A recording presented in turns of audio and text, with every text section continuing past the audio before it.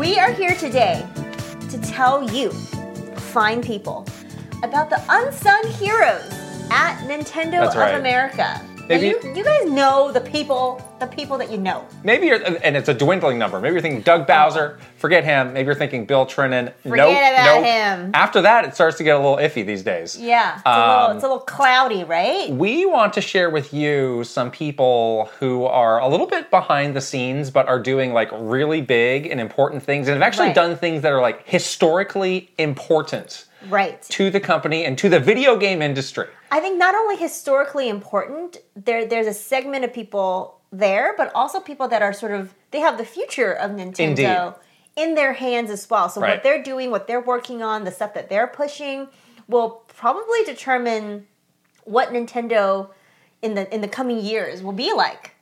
And it's probably people that you guys don't know. Sounds so dramatic. Dun, dun, dun. It's life or death. Well, isn't it though? I mean, I'm just here as a spectator. But these are all people that we worked with. These were people that we called coworkers. Yes, and for friends. For over a dozen years or more. So we want to share them with you today. Yes, that's going to be very fun. Of course, everything that we do here on this here channel is made possible by our wonderful, beautiful Patreon subscribers. Please join us at patreon.com/Kit and Krista. You guys are the only reason we can keep doing this wonderful thing. When we say we're fan-funded, crowd-funded, whatever term you want to use, that means that's it. It's exactly. You know? Exactly. I don't have the Bank of Japan wiring me money twice a month. We don't okay? have like investors. That doesn't happen. happen. You guys are the investors. Right. So if you want to keep hearing us share our insider stories with you, if you want to keep hearing us talk about the gaming industry from an insider's perspective, please, won't you support us? Yes. So we can keep this all going. We have subscriptions that start as low as $2 a month. And we have 5 different tiers that'll get you all sorts of amazing things, including early access, exclusive content, and much more. So check it out. Yeah. We also have a free trial happening right now for you to get a chance to try our most popular tier, which is our notification squad. First, actually. Okay, just kidding. First. I knew I was going to get that wrong, and I knew that you were going to correct me. Okay. Anyways. It's still cool. It's still cool. The notification squad is also very cool. So you can try it out for yourself. That's right. And we have a fun little goal right now to get us hopefully to Japan in the summer. That goal is ongoing. We do actually, this is not for like, we actually do need your help to get there. Like we cannot go without your support. So I think I saw a comment that was like, "You're going to go anyway." Like we literally cannot. It's kind of expensive to go to Japan. No, like honestly, we do not have the funding to do it unless we have your help. So like people who think that we're just going to go anyway, like no. So help us get to Japan. It's going to be great. One place we are going this week, though, is Super Nintendo World. That's right. We spent our money doing that. Yes. So that's much closer. I cannot wait. I'm really excited. I've been trying to keep myself from watching a lot of people's videos. Exactly. I've been like spoiler-free. Trying to be as spoiler-free as possible. And I don't know, I feel like you're less this, but I really have it in my head now that I'm like, I don't want to be disappointed. I'm really concerned because both you and I have had so much information about Super Nintendo World even before it was conceived. Right. Like we were there when they shared like early comps of what this thing was going to look like, what this thing was going to be. My expectations are not managed in Nintendo. Like this is as much as they were so good at managing my expectations, like for most things, like they're not managed anymore. Like the hype is huge.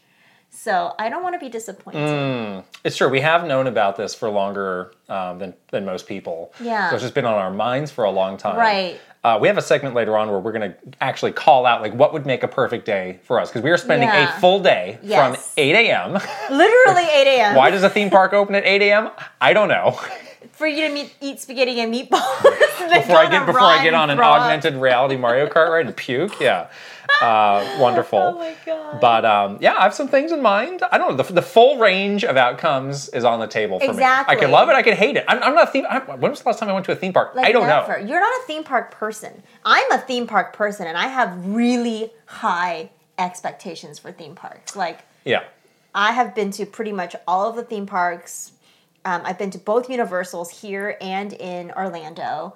I absolutely love the Harry Potter world. What they've done with that franchise in Universal is like top notch. And if they do not meet the mark for this, I will be very disappointed. Get ready, Universal. Just kidding. it's like very dramatic today. I don't know why. Yeah. We'll talk about that a little bit later on. We also have a great video that is out now on a Super Kit and Krista 64. We went back to the arcade. Yeah. We did some math. We said it was maybe 20 years. 20 years. For us until before we went to a proper arcade. Yeah. Not just seeing crazy. a machine here and there. Yeah, and it was really, really fun. We found some really cool arcades, and I guess now they're called barcades because they're bar arcade hybrids. It took you a long time to understand that this was two words mashed together. I know, I was very confused by this. I was like, what is this exactly? But then I totally got it. And then I was like, oh, it's for adults like us that want to recapture our childhood, but also drink. Got it. And then I realized this was a fantastic idea. But we found some really good ones in San Francisco. We did. I was so surprised at just the variety of machines they had there. It wasn't just old stuff. They did have, there's not a ton of, but they had Killer Queen. Yeah, that was cool to see. And we were on the hunt to find some of our childhood favorite arcade machines and see if we can recapture the magic. So you have to watch our vlog to see if that happened. But it was so much fun. Also some hot takes about pinball are shared in that video. Hot takes. Yeah. Yes, very hot. The hottest of the takes. Yeah. Some other stuff we've been doing. We have a video up of us playing the first hour of the Minish Cap. Not only the first hour, we streamed that. But playing it for the first time. Yes. Both of us have never played Minish Cap before. We streamed that last week, and I think we both came away super impressed by it and really excited to keep going with it. If you guys want to see more of a playthrough of that game, I think we'd be more than happy to do that because it was so fun. We had a great setup where I was playing and you were on GameFAQs.com. We had that page open with the Aussie art of the logo and everything. Oh yeah, just it was, it was 2005 exactly. Just the way it was meant to be played. Exactly. No, actually, it did work well because we were able to get through that first dungeon with minimal frustration. It's a little bit of frustration. Minimal. You gotta pull that mushroom until you're red in the face. What's going on with the mushrooms in this game? You gotta tug at that mushroom. Treehouse was really... They're really hamming it up. On one with this one. There were some jokes in there we can get away with a lot now. We have PG-13 today. Okay. I'm here for it. Yeah, I had a great fun, though, playing that. And it's so cute. Such a cute... Yeah. I'm not surprised. I'd always heard that was a great game. I just missed it because we learned that game came out after the DS had come out. Yeah. So at that point, I was moved on I'd mentally moved on and moved away from the GBA. Right. Glad to be back. Exactly. I think that's exactly. The timing wasn't quite right. Something else we're doing this week, I don't know. We're going to try and squeeze it in. Yeah, it's a busy week. People are stressing out about the impending closure of the 3DS and Wii U eShops. It's over. A few episodes back, we did in a Q&A some games that people should check out. I don't think everybody caught that, or people are still asking us. It was buried in a longer podcast. So we're going to do 2 standalone videos going through. We have 10 3DS games and 5 Wii U games. There's fewer... Honestly, it was kind of a struggle to get to 5 gems for the Wii U. But these are games that we stand by, we love, that you should absolutely, at a minimum, check out. Yeah, check out before it all goes away forever. And then, just get it, just in case, So it's over. It seems like people are buying a lot of stuff. It's over. It's like, whoa. This is panic buying. This is the new panic buying, this okay? Is the most it's no longer toilet paper paper that we've ever had. It's just everything is dire straits, guys. It's no longer toilet paper. It's affordable space adventure. That's the one game you should get. Panic buy affordable space adventure. It's like the canned goods on that Costco shelf just gone because you bought 47,000 copies. I'm just stressed buying out the eShop right now. One of everything. Instead of cans of beans, you got 14 copies of affordable space adventures. Right. On 14 Wii U's. Yeah. Good. Okay. That's cool. I'm okay with that. And then finally, if this is coming out on a Thursday, this is also Thursday. There's a lot happening on this Thursday. Thursday is a busy day. But there's a new Mario movie trailer. The final. We will be reacting to that. Yes, the final. Again. Is it really the final? I don't know. It's all ending, guys. Is it? It's all coming to an end. All of this. It's the end. It's the end. Of Mario trailers. It's the end, guys. This is the title of this podcast. It is the end. But yes, we will be reacting to the final. They said the final Mario movie trailer, which would be exciting to see. Yeah. And we were talking about, we're like, oh, they like moved the date up a couple days. I will not be wearing an ill-fitting Bowser costume like one Mr. Jack Black. I would like to not have to censor. We like anything. to minimize the censorship of body parts on this channel. Get spicy, guys. You just wear like a. This is network TV. Isn't there somebody in the back that's like, hey, Kelly Clarkson. put this on? So wholesome. He needed a larger size, is what it is. Again, who had to write that email back to Japan? His one-up mushroom was out for the world to see. I would like to inform you that certain parts of Jack Black were visible. That Jack Black's one-up mushroom could be visible and had to be censored on the Kelly Clarkson show. Hot! Exclamation mark. Urgent. He didn't. There's some urgency. He didn't seem to mind. He was loving it. Gary loves he was it. loving life. Like, this is me. Freewheeling. Freewheeling. I thought you were going to say something else. You didn't. Let's move on. Oh. This show. This episode is sponsored by BetterHelp. Wow. BetterHelp. Thank you. Learning about yourself is a lifelong process. There are things that I have learned about myself recently that, I'll be honest, I didn't know 10 years ago. I didn't know 20 years ago. I just didn't know, but now I do. Exactly. It's like funny to think about this in a deep way, but it's so true that we are different people throughout our life. Right. You don't just stay the same. There's going to be things about you that can happen to you that will fundamentally change who you are. And that could be a very difficult thing to grapple with. You know, there's experiences in your life that can make that challenging. Yes. I am an introvert. I'm a lifelong introvert. I have really come to understand that about myself. And I've also learned ways, sometimes it's not the best thing to be an introvert in certain situations. I've learned how to manage that and get around that. And that is exactly the sort of thing that a BetterHelp therapist would love to talk to you about. Exactly. And there's lots of other things you can talk to your BetterHelp therapist about. You fill out a very easy and informative questionnaire and you get matched with a licensed therapist. You can talk to your therapist in a variety of different ways, whatever is comfortable for you, phone, video chat, text, and you can get started with therapy really easily to help you manage through all the changes in your life. Yes, very flexible, very convenient, very wonderful. Discover your potential with BetterHelp. Visit BetterHelp.com/KitAndKrista today to get 10% off your first month. That's BetterHelp, HELP.com/KitAndKrista. We will put the link right here and also in the description below, so please check it out. Gotta hit those P's. P! Better what? BetterHelp. Yeah.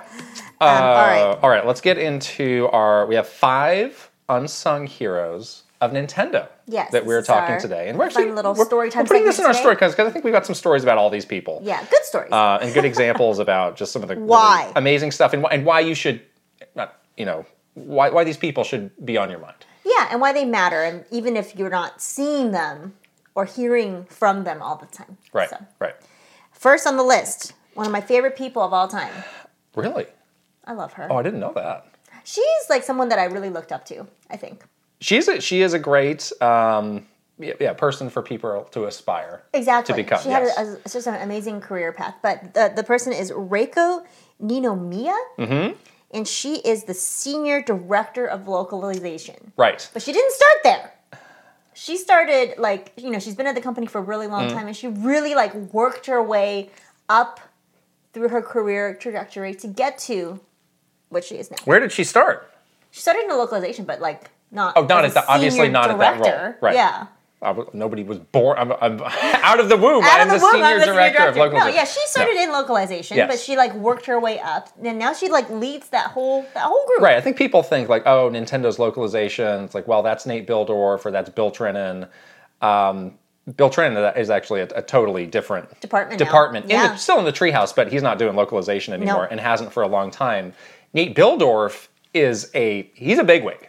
Yeah. Yeah. He's got the big promotion. He's Mr. Big Shot now. Yeah. So he is overseeing all of the Treehouse, but he's no longer writing, he's Mario and Luigi like games. Sploosh in the Wind Waker game anymore, guys. Right, he's like the big boss now. So he has to, and we talked about this a lot, like as the boss, you have to no longer do the work. Yeah. You're overseeing it, and you're like more like overhead. Right. But the person that is still like really deeply embedded in localization and managing all of that and responsible for all of that. She is in charge of that team now. Is Reiko. Right. And one of the things that I have admired about her over the years is she has been very self-aware about all of the challenges that Nintendo localization has had over the years and has been very proactive in addressing those. That was my favorite thing about Reiko as well. Like, she was always so, like, 10 steps ahead. Yeah. Like, she would get something from Japan. She would understand the implications of some of these sensitive localization issues that we would have in the Americas. Like, Fire Emblem is a great example of that. We worked with Reiko so much on understanding, like, the marriages in Fire Emblem, those really sensitive things in a game like Fire Emblem when you bring it to the Western market. And she was always such an advocate for representation and for diversity and for like communicating that, not in a shy way, back to Japan. And that's a really hard job and something that is just like a really tiring fight, I think. Because you just have to like, it's like telling somebody like a different language. Like they don't understand. It's not their fault, but they just... It's just not something they're thinking of. And you have to work really hard to convince them that something like this matters. And she never would give up. She would always like try to convince them. And I always admired that.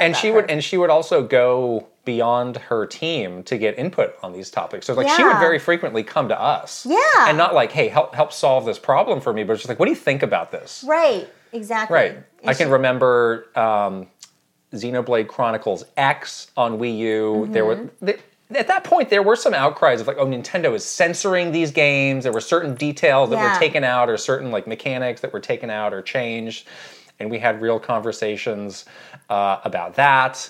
More recently, I remember some scenes also from Xenoblade Chronicles 3 before we left. There were some scenes in that. She was like, do you think, like, given the climate of where we are now, like, is this going to fly? Is this going to be a problem? And she was just very open to everything that we had to say. And again, it wasn't, please solve this problem for me. It was like, let's just talk this out have a discussion. And come to some reasonable conclusions. Yeah, I remember Animal Crossing too, the skin tone thing on Animal Crossing worked really closely with Reiko on that. So she was like, and honestly, if she wasn't personally invested in this, she didn't have to do it. You know what I mean? Like, this is not something that her job, like, depended on, really. Like, she was still doing her job. This is, like, above and beyond her job. So, to have, like, this big, chunky thing that's extra on your plate that she really cared about, like, I thought that was really great. Yeah, it's the bigger, I mean, most people think, oh, localization, you translate Just translate this game. This is kind of the broader sense and definition of localization that's really important, and they've come so far. They really have. Obviously, there's always more that you can push it, but there's been some improvement, some significant improvement. Yeah, this is without a doubt one of the most important departments that Nintendo of America has. This is a true extension of development, so they really need to have a strong handle on that team, and they do. Yeah. We should say these are all Nintendo of America people. Yes. We talked about that, and we thought, well, maybe if people like this, we can do another one for different regions or different parts of the company. Yeah, but we thought we'd start here. Because we'll start here. These are the people that we work the most closely with and have the strongest relationships with. Next, this person might have an asterisk next to his name because he recently retired. However, truly historic and groundbreaking contributions. His name is Lance Barr. Have you heard of him? Probably not. Yeah. He retired a couple years ago, and he, at the time, he was the director of design. We knew him as a very unassuming guy who was overseeing the design team, which is managing artwork and assets and packaging. And the really amazing thing about Lance, too, before you learn about his historical significance, is he was always, like, on the ground. Like, he would attend meetings where it was, like, very much like a working meeting. He approved all of the creative for Nintendo Minute. Like, he approved all our logos. Yeah. and even like smaller marketing materials, he would kind of be paying attention to this kind of stuff. But the reason he's on this list is, from contributions decades and decades ago. So he designed the NES and the Super NES. Remember, the Famicom has a different design from the NES. The Super Famicom has a different design. And with good reason, like, they were coming off of the Atari video game crash, and they had some very specific needs of, like, this needs to not look like a toy, this needs to look like it would fit in with an entertainment, setup in somebody's house. Yeah. And those are, like, two of the most iconic designs that we have, and he's really responsible for creating those. Which is crazy to think that he did that, and then he just kind of, like, also did the logo for Nintendo Minute. You know what I mean? Like, it's insane, like, how big and small his projects have ranged. Nintendo. I honestly don't think we saw him, at the height of his brilliance, obviously at the end of his career, but, like, these are, like, truly historical implications of that played, you could argue, a big part in the NES taking off and the video game industry being revitalized, of people saying, like, no, I don't just want to buy another junky Atari kind of thing. I want something that's different. And that looks really nice. And he was responsible for all of that. Yeah, so occasionally he would, regale us with a story of, like, how this happened. And, I know, I love those. Like, this, it apparently sounded like he had very little time to make these designs, or, some debate he had with somebody in Japan about it. It's like, wow, this is A, a totally different era, right? But B, just, like, hearing history as it happens. Right. So I think if you Google his name, I think he, over the years, did get to do a handful of interviews, not a lot, but he's a person worth Googling and reading a little about. Again, he's retired. But he worked at the company for how many years? 30? Oh, who knows? I mean, more than 30 years. Yeah. Yeah, so he started in, like, the early 80s. He got the cranky plaque, huh? Oh, yeah. Yes, when you worked at Nintendo for a long time, you get different, like, little statues or little gizmos and gadgets. Right. We both have the Donkey Kong. We have the Donkey Kong. Yeah, we're not cranky yet. We should go through those one day also. Yeah, we should. Those are fun. We have those. Next, we're going back to localization, but kind of a new up-and-coming generation of localization. And frankly, we could do... This whole list could be localization. Yeah. This is our last localization. You fought to not have a list full of localization people, which I get. Yeah. Yeah, because, I mean, there's obviously that's hugely important, but there's more that's happening. This person is Morgan Ritchie, who I actually don't know what his title is. I think he might be localization producer or localization manager. Yeah, I don't know his something title like either. that. Something like that. You guys probably seen Morgan a little bit on, like, Treehouse Live. He's occasionally been on. He's occasionally been on there. But I think Morgan, to me, is, like, almost a game developer. He has really specific talents in that area beyond, like, again, what you might think when you think of localization, just like translating and writing. He's doing that. Right. But he had some significant contributions for the Nintendo World Championships when the Mario Maker levels were announced. Him and another guy at localization, who actually is no longer at Nintendo. He's since left, yeah. I think he went to Valve.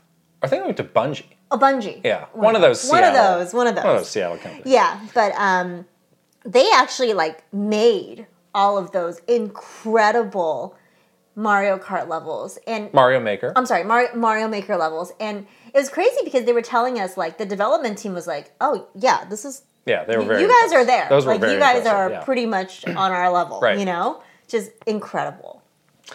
Yeah, so they worked on that and got the big kudos for that. There was a great moment when they were told, like, those would be in with the final game. That was really sweet to see. But you think of, like, okay, well, Nate Buldorf, he's trapped in a meeting now. He can't write this game. Like, who is? And it's him. And obviously there's, dozens and dozens of other people, but he really epitomizes that Nintendo approach to localization and game writing. A lot of people think, like, oh, if you're in localization, you have to know Japanese. He doesn't know Japanese. No. There are people who do translation and will give you just kind of the straight translation. And then you have to, like, jazz it up with the actual writing. You punch it up, you make it make sense, you do the work from there. Yeah. So that's exactly what he's doing. And he really, again, is epitomizing that for the next generation. They're continuing to do amazing things in the Treehouse. Next is a name I am pretty sure nobody has ever heard. Right. But she has some power. Oh, this power. Yes. Her name is Wendy Moulet. She's the vice president of merchandise and entertainment, which I think that might be a new title for her. I had to check her. Did you check her? I checked her LinkedIn. Yeah, I had to double check. Stalking going on? I just needed to confirm Wendy? some information. You're like secretly messaging No. her. Wendy. Hi. Bring me back.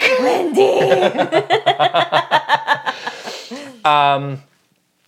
All of this, new wave of Nintendo stuff beyond games has been a huge boon to the company, and she has really been like the driving force behind a lot of it. Right. Interestingly, she got her start in legal. Right. Which is unusual. But I think also works Makes sense. All of this stuff requires like license agreements and IP sort of, that side of legal, which can be extremely difficult to negotiate. So she has good background. If you get somebody in legal who can really like understand other parts of the business, like that's somebody who can go all the way to the top. Like right now, the head of marketing at Nintendo of America is Devin Pritchard, who was the head of legal until about like a year and a half ago. Yeah, when we were leaving, when that transition was happening, she was made the head of marketing. Unexpectedly left, and she stepped in an interim role. And then they were like, "Well, you're too good. You got to keep I think you around." People realized, like, oh no, this actually makes so much sense to have, because it's like, what are the most important functions that NOA has? It's like, well, legal's one of them, marketing's one of them, probably localization's the other one. Yeah. So now we've got somebody who really understands both. Right. And I don't know, I think we both know, like, whenever Doug Bowser decides to retire, she's probably going to be the next in line to get that role. But anyway, Wendy Moulet. I think you worked with her more than I did. I did. So why don't you? So I worked with her a lot because I was managing the relationship between communications and strategic initiatives, which we've talked about a little bit, which was under Wendy. And again, this was like just really growing at this like exponential rate in the last few years when we were at Nintendo, because it was becoming like entertainment and merchandising was becoming this like huge pillar for Nintendo's business. But before it was just like, let's just do the games and the hardware, the software and hardware, that's it. But now it's like, obviously you got theme parks and movies and partnerships with Lego and clothing companies and these huge like other brands that you're doing these collaborations with. And so her role has really become, extremely important within the last few years. And like when you think about like who is responsible for Universal coming to Hollywood, who is responsible for liaising with the people at Illumination with the movie from a NOA perspective, who's deciding what the next partnerships are on like a Lego level or with another big brand, it's Wendy. So yeah, we heard about some of the bigger picture things that she was trying to look into, and again, like who knows if she can actually do them, or if like the teams she's very ambitious. If the teams in Japan would let her do it, but it's like, oh well, that makes a lot of sense, and that would make a lot of people happy. Yeah. She. Keep talking about Wendy here. Well, I'm trying to formulate. Keep going, please. I mean, yeah, she's awesome. All right, fine. It's Wendy. Good. Yes. Our last person here. Again, we're going back to the throwbacks here. This was like employee, like I don't know, 2, 5, like I don't know. Yeah. For NOA employee overall. 2. Yeah. Don James, who is currently the chief operating officer at Nintendo, but again, like got his start when they were like assembling arcade machines in New Jersey. That's right, yeah. And this is the person who, if you want to hear some crazy Nintendo stories, origin stories of the past, like you go to him. There's some weird ones. He'll just go and go and go and go. Yeah. But again, like it's like, yeah, this is before the company even came to Seattle. Like he was a part of it. So in New York. He has truly seen it all. Everything. Yes. But has had like a hand in some really important stuff. So he is actually one of the co-creators of E3. Right. Back when, the ESA was like, gosh, we got to come up with this show. Like, he was the person from Nintendo who was helping to shape that with other people too. Right. And E3 really became a huge passion point for him over the years. Yeah. And that became like really his big focus. And he managed the huge events team that Nintendo had, the experiential marketing team as they were called, to bring like a really incredible E3 experience to life. So all of those booths that you guys love so much, like the Zelda booth and the Animal Crossing, whatever, like that was all Don, basically. Yeah. Yeah, and for those people who hadn't been to an E3, like a lot of the booth experiences there, like they're mostly functional, but mostly kind of painful to be in as well, because you're just getting assaulted from all different senses. It's crowded. It's not necessarily a super fun place to be. But our booths, like we would have people come to just to be like, it's just a good vibe. Yeah, it was like the Disneyland experience. I feel like I'm getting away from the hustle and bustle of the show, but still getting everything that I need to, do my job at E3. So he really had a magic formula for that. That really worked. Did. Yeah. And that nobody could really replicate. And I think the other thing about Don is this is something that is just immensely important at Nintendo is relationship building. Yeah. And obviously when you're at one place for plus 30 years, you're going to have some pretty deep relationships with a lot of people. And he had that kind of relationship with the design team in Japan.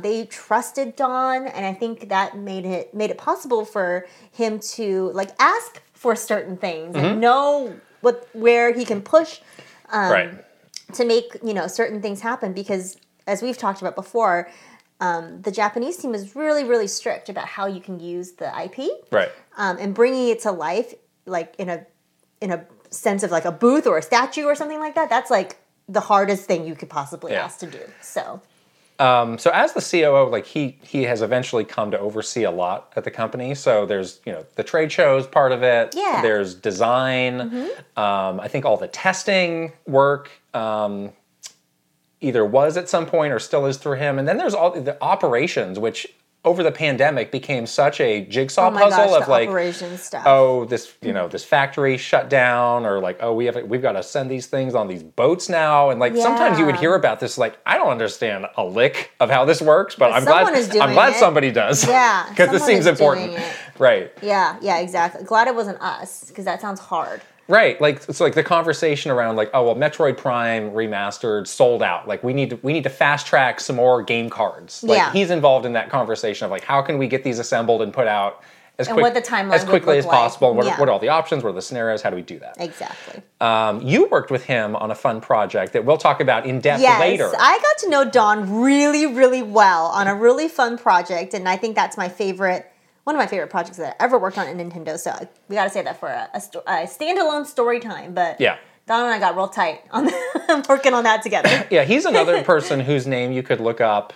And over the years, he has done some interviews that are illuminating. I think he's also been in some books back when Nintendo was still open to contributing to different books. Right. So, again, he's somebody who has really been important over like... How many decades now? 5 decades? 5, yeah. He has to be getting close to retiring. I was going to say, like, every single time we had one of those retirement ceremonies, it's called the Celebration of Service, which we will tell you guys about another time as well.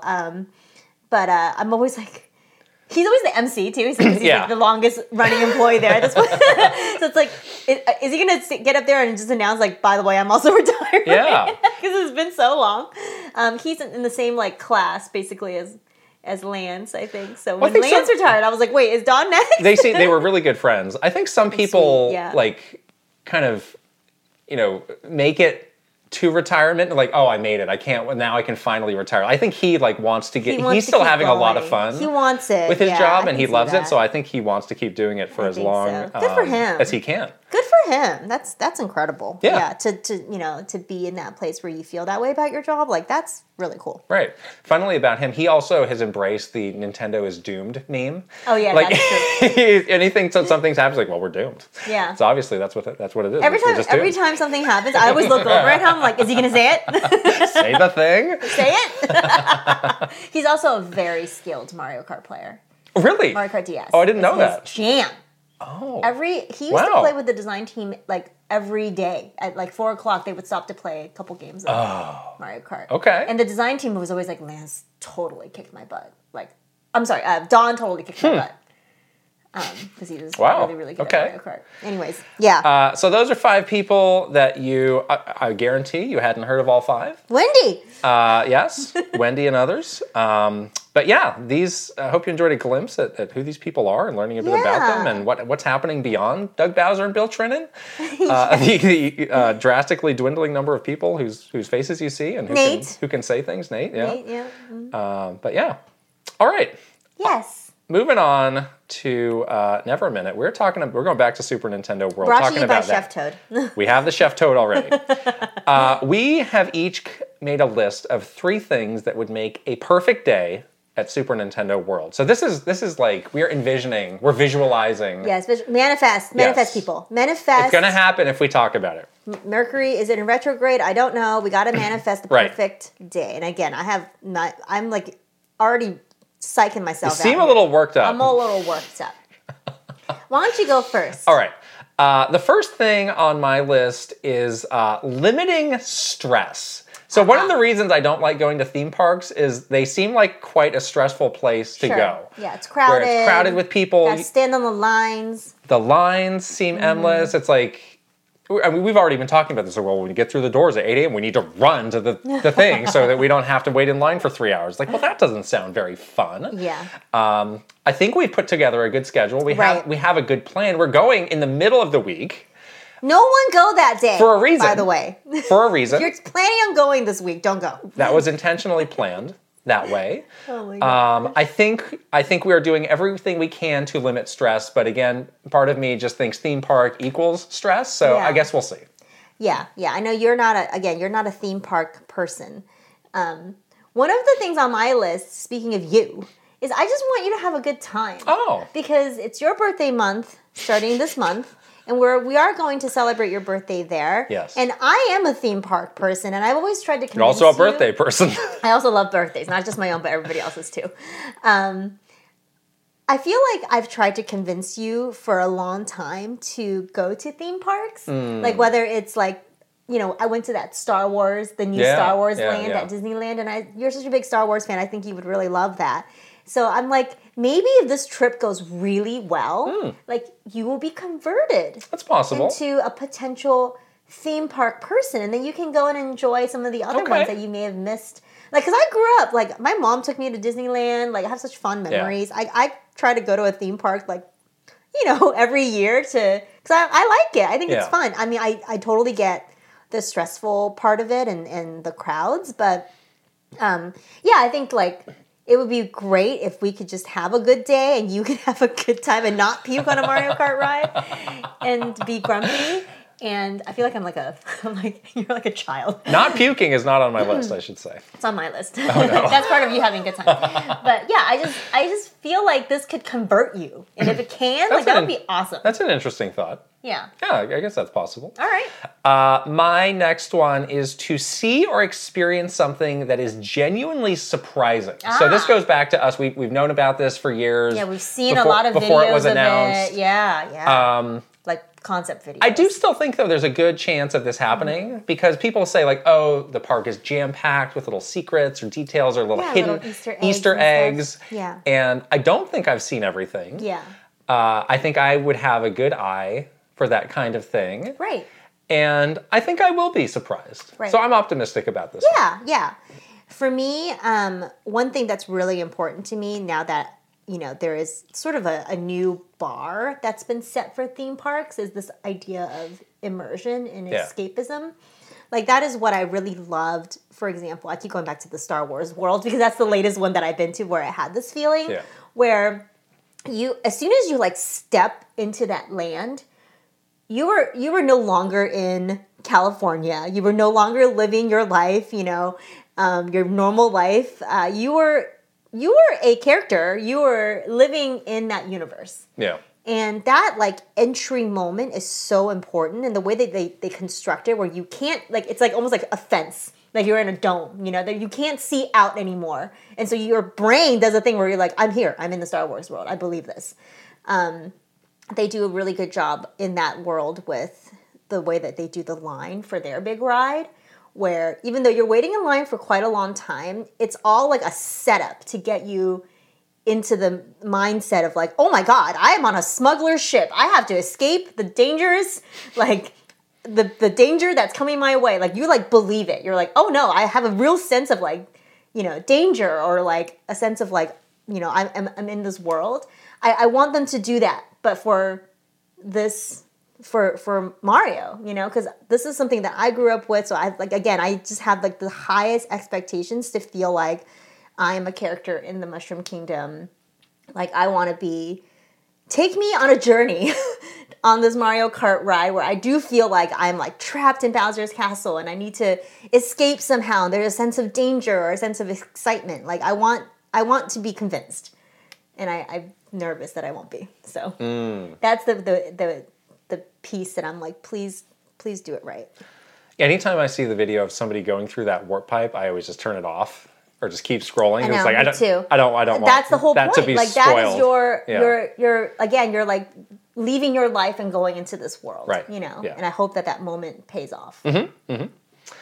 Mm-hmm. My last one might be surprising to you, is to bond with other Nintendo fans. Oh, I usually keep to myself. Yeah. I don't usually want to chat people up or get caught up in some conversation. But in this case, it's like, we're all here for the same reason. Great.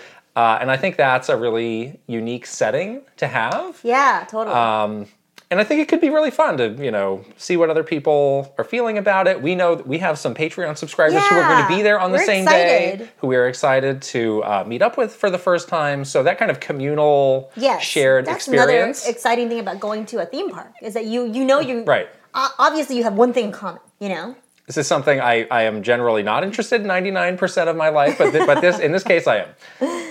My last thing is food related, because I'm always thinking about food. When I'm eating my breakfast, I think about my lunch, and then I'm just thinking about food all day.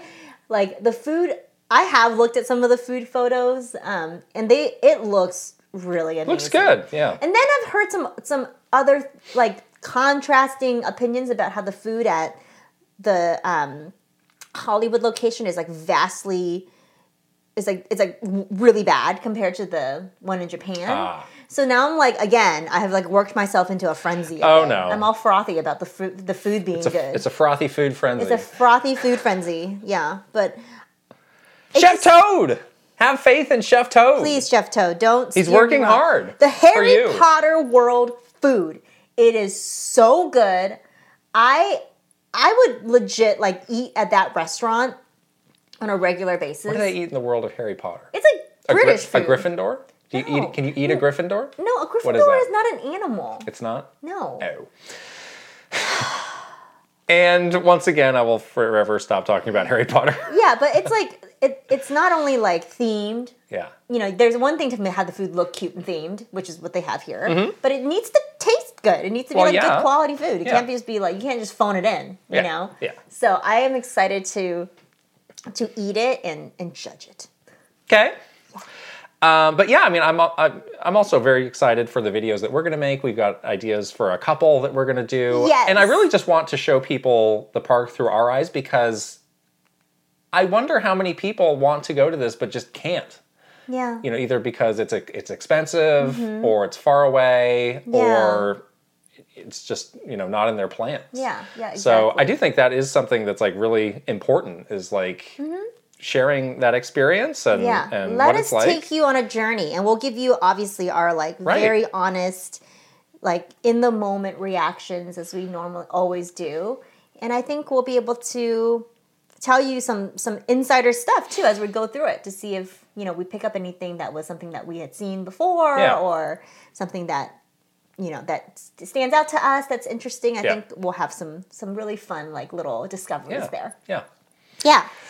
We're so excited. All right. On to the games we are playing. Oh, boy. And we are getting started with our final Like a Dragon Ishian check-in because we both finished the game. We finished the game! Both of us. Oh my gosh. I think you finished it a day after I did? I did. Yeah. That was great. I think we both really like this game. Yes. You had mentioned that it might be in your top 10 for I think it will the be. year. It's very early. Again, it's only March, but yeah. have We a both good feeling started about our this one. Roger Space inspired 2023 games tracking I also spreadsheet. put a Bodhi flag by this game because this game is a Bodhi contender. Oh yeah. Yeah. Definitely Bodhi contender. But yeah, what were your thoughts now that you have completed the game? Again, we don't review games. But if we did, I think I would give this like close to a 9. I would say 8.5 out of 10. And it's one of those things where like my brain says like maybe an 8 or an 8.5, but my heart is like, no, this was more than that. Oh, your heart. So it there is that like the personal tilt. Yeah. Of it's like, there's what it is, but then there's kind of like how it resonated with you. Right. I would give it higher. I thought this game had a really good ending. I did too. Which is can always be dicey for a game. Yeah. I think this game did not wear out its welcome. Like a lot of games do these days, where it's like, well, we added this 20 hours of padding. Yeah. I finished this at about 25 hours. Right. I mean, it said I was 2% complete with this game. Yeah. So the main story, if you just do the main story, it's about 20 There's 25 hours. Almost infinite side stuff. Right. If you choose to do it. It's all completely It's very fun though. Optional. Mahjong. Naked Mahjong. And I really went on a journey with the historical stuff of this game. Yeah. Because it is really deep and it's really unapologetic about throwing it at you. Mm-hmm. And I wonder if that's part of the reason why they didn't bring this out in the outside of Japan in the first place, because like, people aren't going to understand this. Sure. But every time I would see something that was interesting or hear about a character and I would Google them, it's like, oh, that was actually a real person. Yeah. And I could see, what their role in this history was and how they fit into everything. And that did give it this great layer of depth. Right. And so Ubisoft's making this Ninja Assassin's Creed game that I've been nervous about. You're like wondering if this game's years away, and it's like this game kind of nailed almost everything I want out of an Assassin's Creed game. The historic aspect of an Assassin's Creed game. The thing it didn't have is the whole huge city traversal. Yeah. This ultimately was a pretty enclosed. Yeah, you were on like maybe 4 or 5 streets, really. Yeah, I mean there was a lot going on there, and I didn't get tired of it. No, not at all. But we are not exploring 500 square miles of Japan. Right, like you would in an Assassin's Creed. Yeah, you were very concentrated into this very these neighborhoods, these little neighborhoods in Kyoto. But I never would have guessed that this series would have had the historical depth that you would typically see in an Assassin's Creed, or that thing where it's like, oh, this person who is a figure in history is very cleverly woven into the game. Right. I never would have guessed that this series would have done that. And I'm just continue to be worried about the Assassin's Creed game set in Japan. Oh boy, yeah. Because I just think it's hard. I mean, so I was listening to the 8-4 podcast, which is a great podcast. You should all listen to. Oh yeah, I love that. And they were talking about how in Japan, these this period of time, a lot of these characters that are in this game are super well known. They're like household names. Like everybody learns about it in school. Everybody learns about it. Yeah, exactly. And for me, it's like I don't know any people. It's like the George Washington of Japan. I took a semester of Japanese history in college. I did too. And all of this is like, I don't remember. I don't remember this at all. I'm a history major, and I had to take this. The sad truth is I think in the West, studying Eastern history is not as much a thing as it is studying Western history. Yeah, no, that's not good. That's one of the reasons I worry about what Ubisoft might feel like, how they have to approach it. Like, do they feel like they have to dumb it down because this is not accessible? Right. There's no connecting points. It's like, okay, Sakamoto Ryoma, we know him now. Can the average person name one person from Japanese history?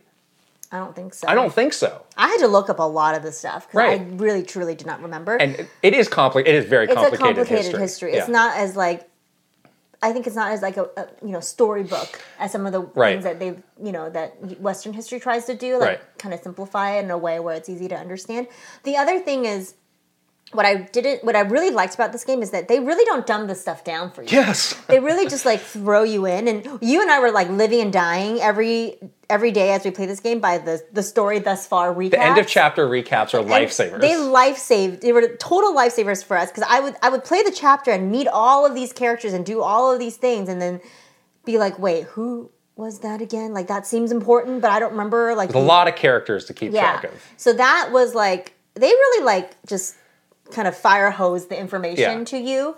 But I think what most Japanese historical games or games set in Japan, like Ghost of Tsushima or something like that, they kind of like, they take a more just like a, what is that word? Like it's more of like a typical approach, I guess, where it's like, you know what a samurai is, Yeah. They're not getting into that level of detail. Exactly. So it's like very surface level, but you still enjoy it. Oh, the Mongols have invaded. Yes. Let's fight them. We are samurai, and we have to fight. It's kind of, that's where they leave it. Exactly, Yeah. and that's been done. Yeah. So like for this Assassin's Creed game, if they go that route of being like surface level, like I think we've already done that every which way. Yeah. So it wouldn't add a level of uniqueness to it. And this game like showed me when you go deep, it does have implications on how someone consumes the story, but it also makes it feel really unique, which is what I really liked about it. But yeah. I think the other thing that was really good about this game is, like, we talked about this a lot, but it does, like, even at the end of the game where it was getting like really dramatic and like pretty serious, like there's some serious things going on, like it still had like a bit of a level of campiness, which was kind of nice. Like there was one mission toward the very end of the game where you have to take this girl like around Kyoto, kind of on like a date, like a date on the town.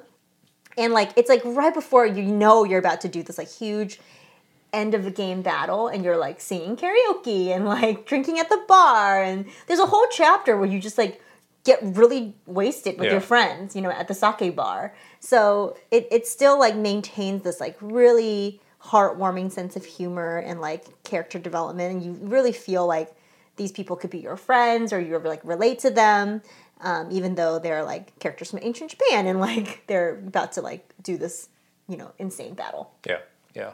I also would say the action, I really respect the fighting in this game, the combat. Because when I first started, I was like, okay, there's 4 different stances, but you can kind of mash your way through it.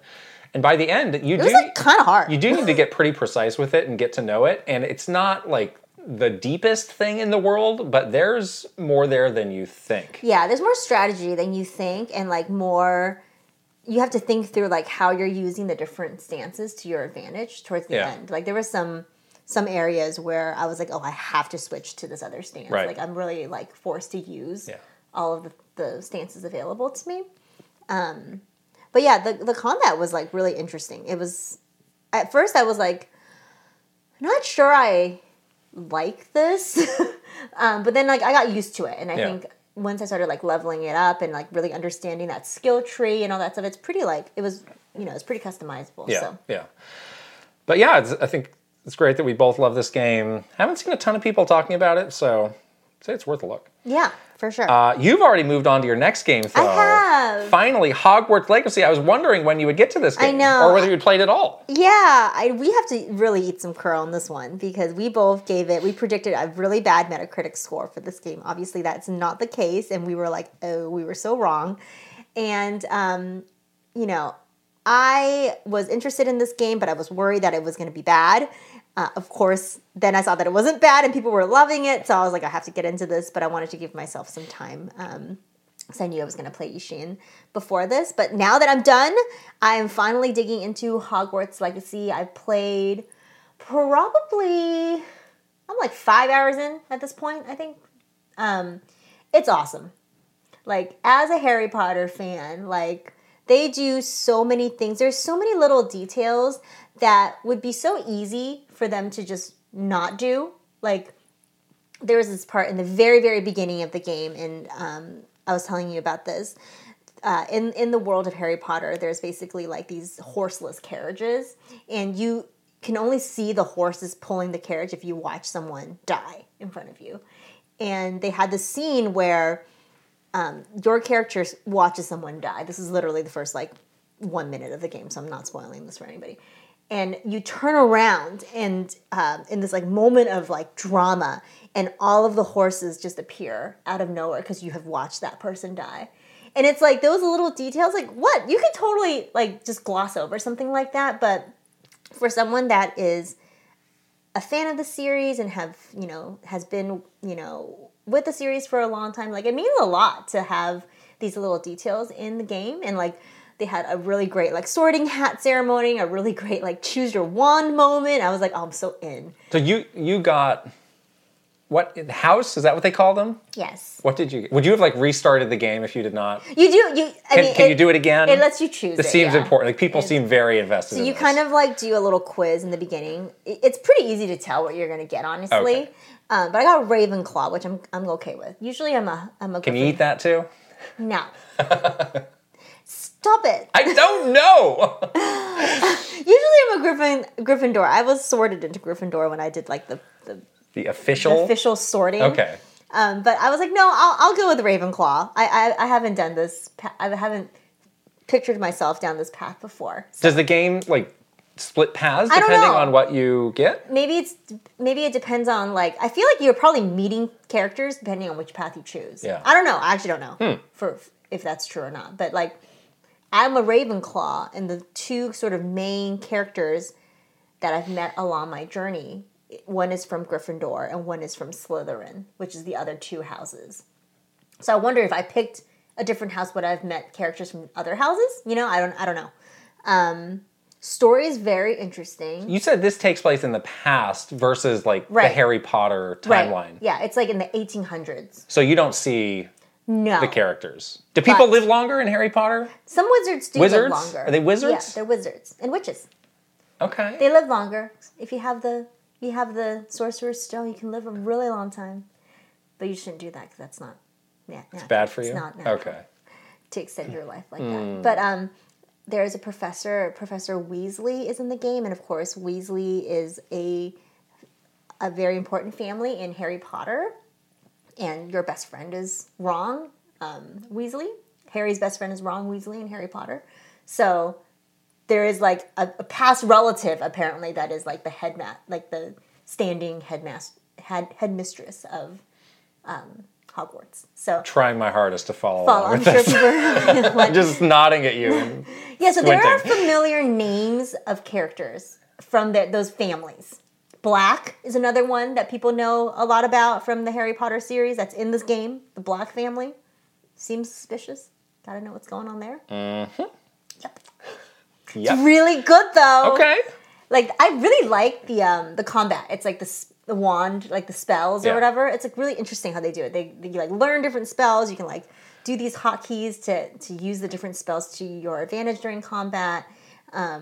There's this fun little almost a little puzzle thing that you do to unlock the spell every time you learn a new spell. It's good. And this is fully open world or pseudo open world? It's pretty open. How does that part of it feel? There's tons of side quests. I'm still in the beginning of the game. I still have to kind of stick to a path right now, I think.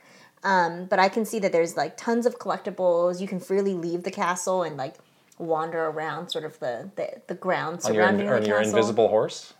You don't ride the horse. They just pull the carriage. I see. That would be silly. Riding an invisible horse. Exactly.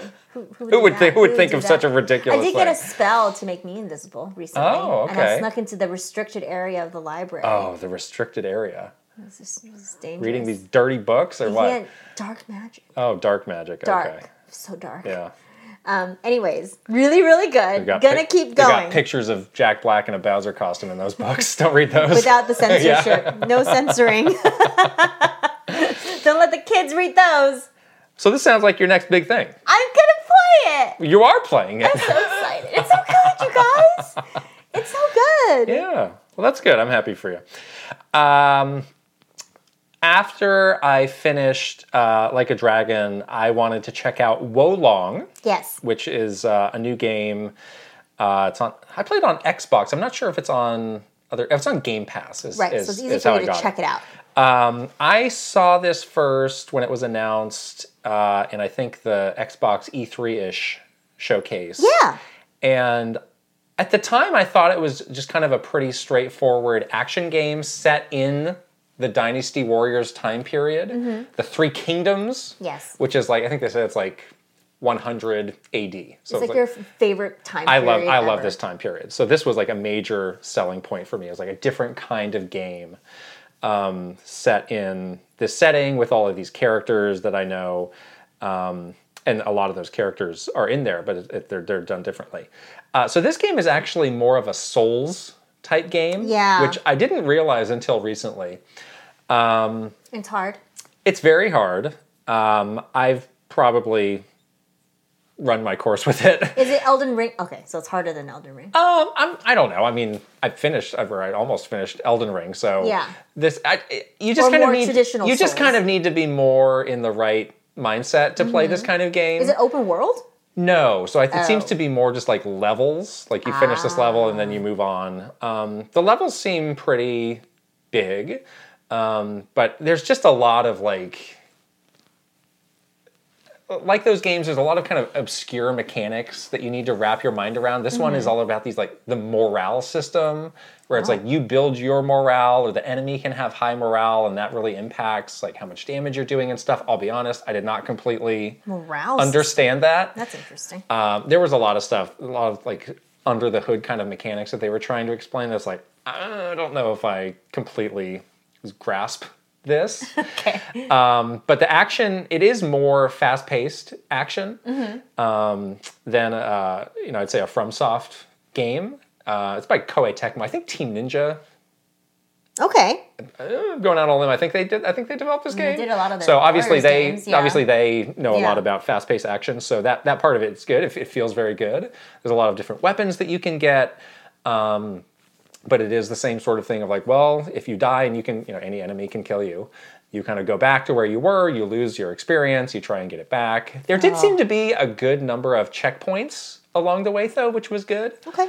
Another thing that people have been talking about with this game is like the first boss is a crazy difficulty spike versus even from people who have played further, like the later bosses. I see. And this is like testing your mettle? It must be just like, hey, let's see if you've learned enough. But that boss comes pretty early on. Like, did you beat it? No. Oh. That was where I stopped. I played, it was like 30 minutes of playing and then you're at this boss. And it's like, I'm still getting the hang of the basics here. Oh, that's hard. So you're like kind of like thrown into this really big battle without knowing. I felt it came way too soon. And it was one of those things where it's like I could get in maybe like a hit before I died. So I was like, yeah, I don't think I'm going to be doing this. That's frustrating. Yeah. So I didn't stop playing it because I didn't like it. I just didn't want to be playing that kind of game right now. Right. So yeah, it does take a lot of commitment and mental preparedness to play a game like that. Yeah. It did also have, again, compared to Dynasty Warriors, like this kind of like supernatural, fantastical element to it, where it's like some of the enemies would seem like they're possessed, or you're fighting these like monster type. Did you have magic? Yes, you can get magic. So like, I could shoot like a lightning bolt at somebody. Interesting. Which I didn't know a ton about this game going into it. I kind of wasn't expecting that aspect of it. Maybe I would have liked... This is probably the first time this has ever been said. I would have liked the more grounded Dynasty Warriors. Only for you. It's grounded. Like 1% of this. Right. But it looked nice. It played well. So if that sounds like it's something you're looking for, I think it's worth checking out. Okay. And then finally, just thought we'd talk a little bit about the Minish Cap.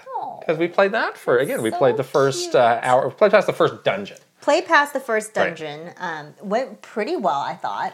No areas where we were like, oh my gosh, we're totally stuck and don't know what to do. Yeah. Although I did hear that later dungeons get pretty challenging in this game. Puzzle-wise, yes. Puzzle-wise, yes. Which is, I know That's my problem. You're a little stressed out by that. But, I was really surprised because I had no experience playing this game before. I had I just didn't even know anything really that much about this game.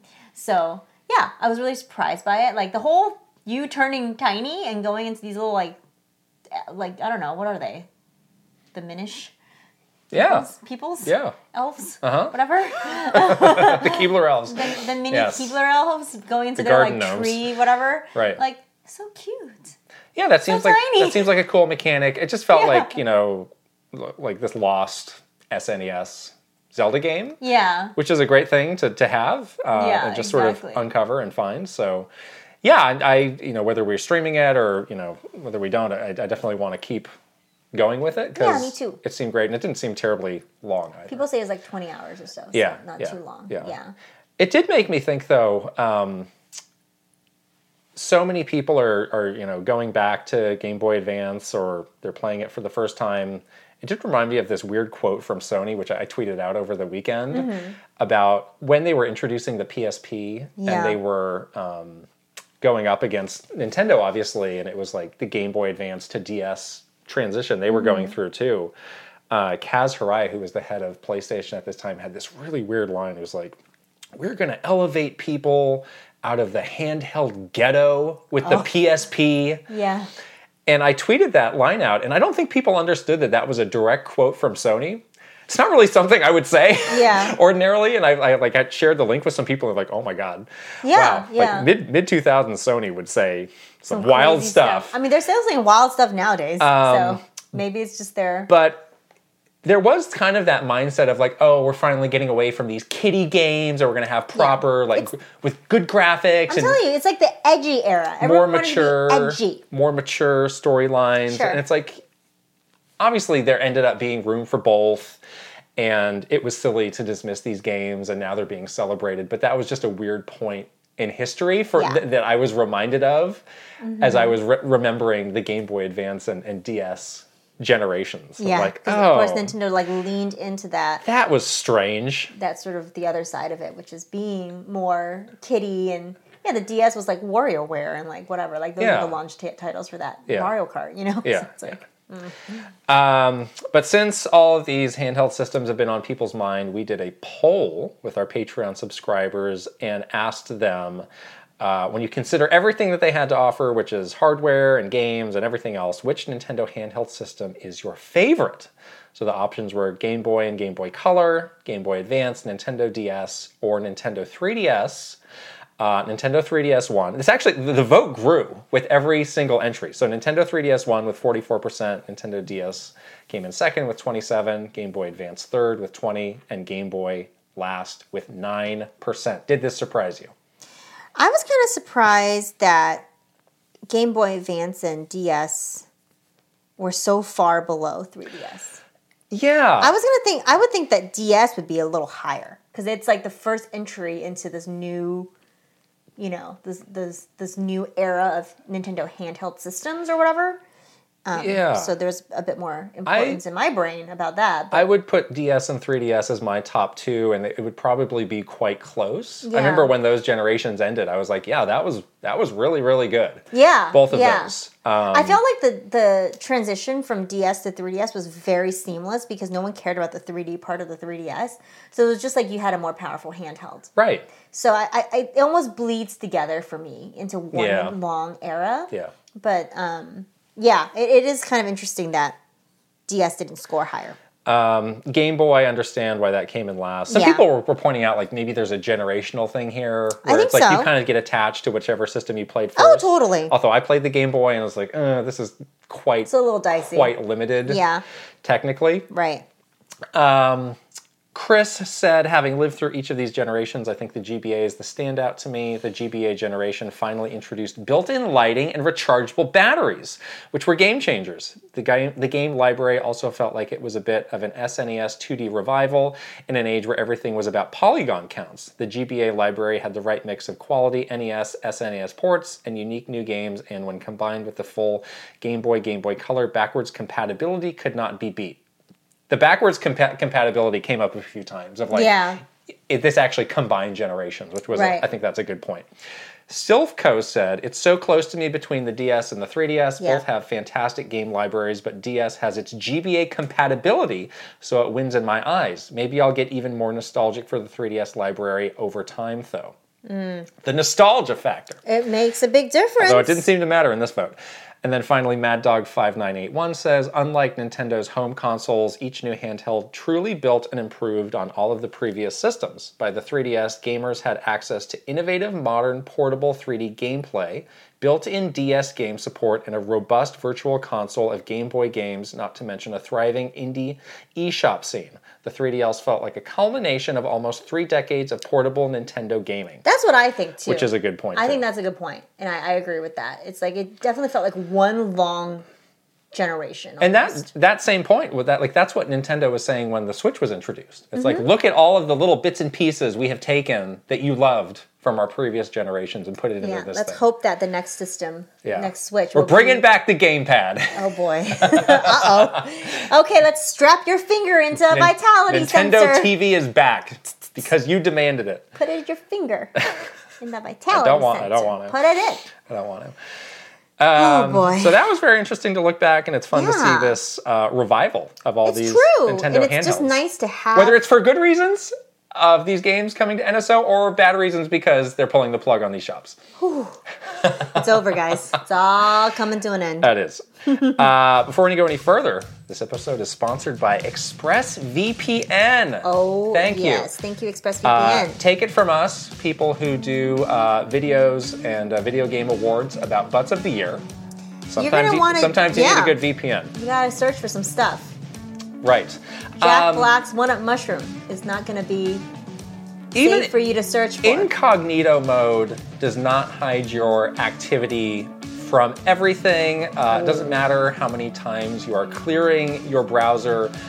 Certain people can still see this stuff, but that's where ExpressVPN comes in to save the day. Exactly. And it reroutes your internet connection through their secure server so that your ISP cannot be seen. But the sites that you visit. Right. It's very nice. And it's very seamless to use. A lot of times you don't even know that it's running in the background, so it's a great tool for you to have as you do your stuff on the internet. And it's available on all your devices, including phones, even your smart TV. Wow. Amazing.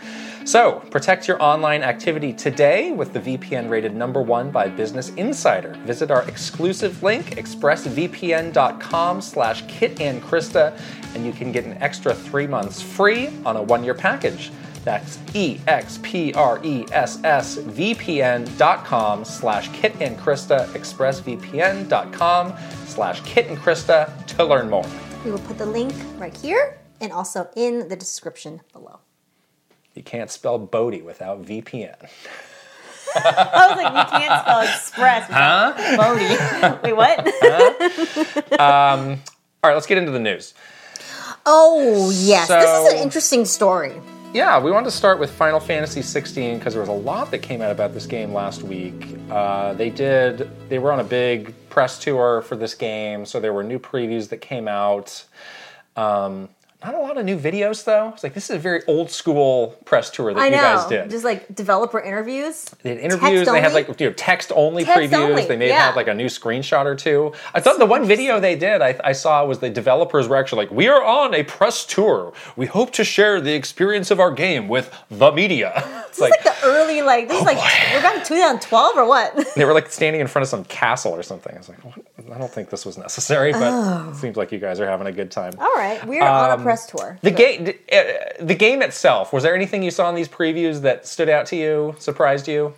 Not really. Oh, why? Doesn't it surprise you? Well, I was thinking this is very typical of what I was thinking this game would be. I had been wondering, because all the trailers made it look really action-oriented versus the turn-based stuff. And I was like, I wonder how this will actually play. And a lot of the previews were saying, there is zilch as far as turn-based stuff, and this basically plays like a God of War or Devil May Cry were the two series that were referenced multiple times. Right. It's more like... So it's just like a straight action game with some RPG stuff into it, which frankly, so many games have now. So there's a sprinkling of RPG stuff. Yeah. So that's a new direction. They've always kind of dabbled with different ways of doing combat in Final Fantasy. Yeah. This is something that's completely new. We'll see how it goes. They obviously want to reach a new audience with this and make it accessible. I think so. And I think that their choice of taking as much of the RPG stuff out is reflected in what they were saying on this tour. It feels like it's made for more of a Western audience than other Final Fantasies, with it going back to that medieval setting.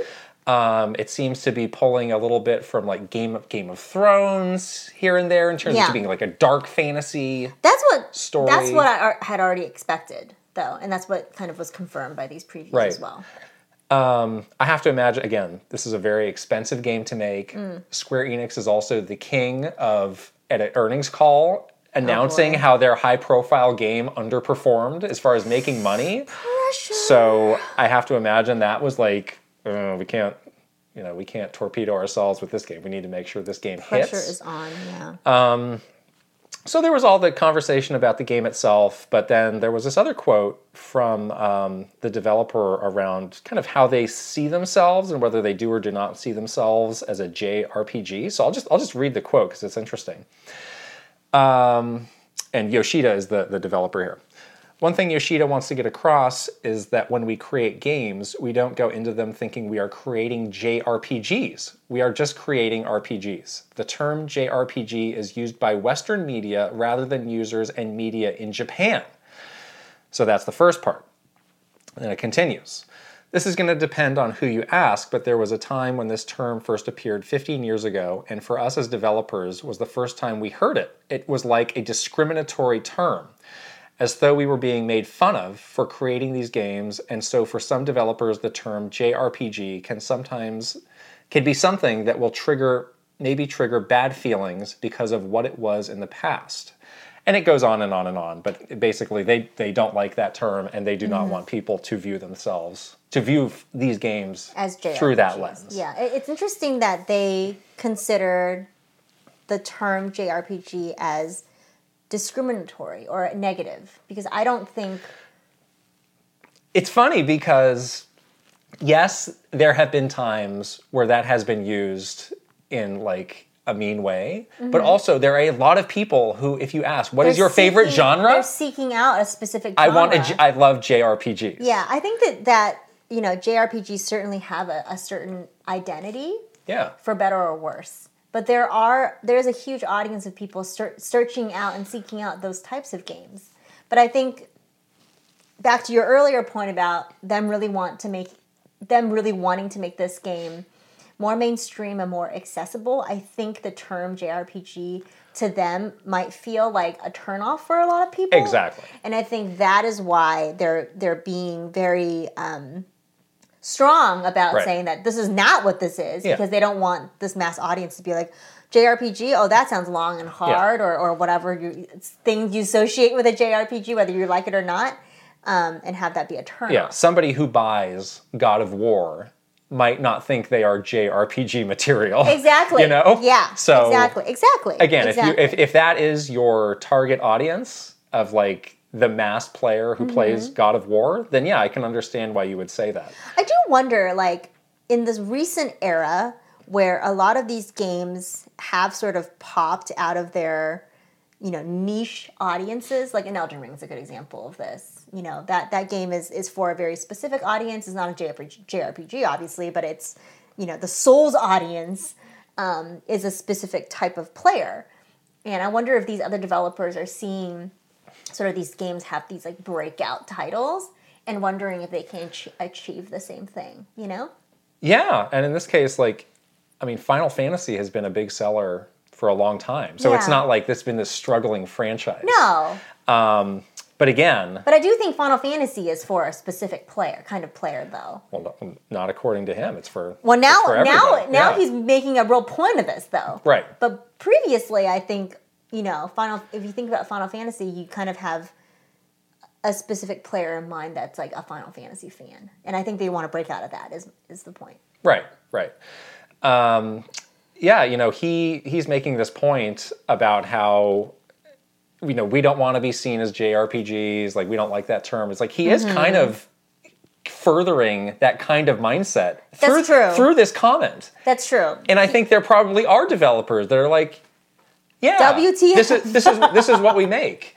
And the origins of the term are interesting. I don't know exactly when it started to come in. Yeah. I wonder if Final Fantasy is one of the games that sort of started the origin of the phrase JRPG. Ironically.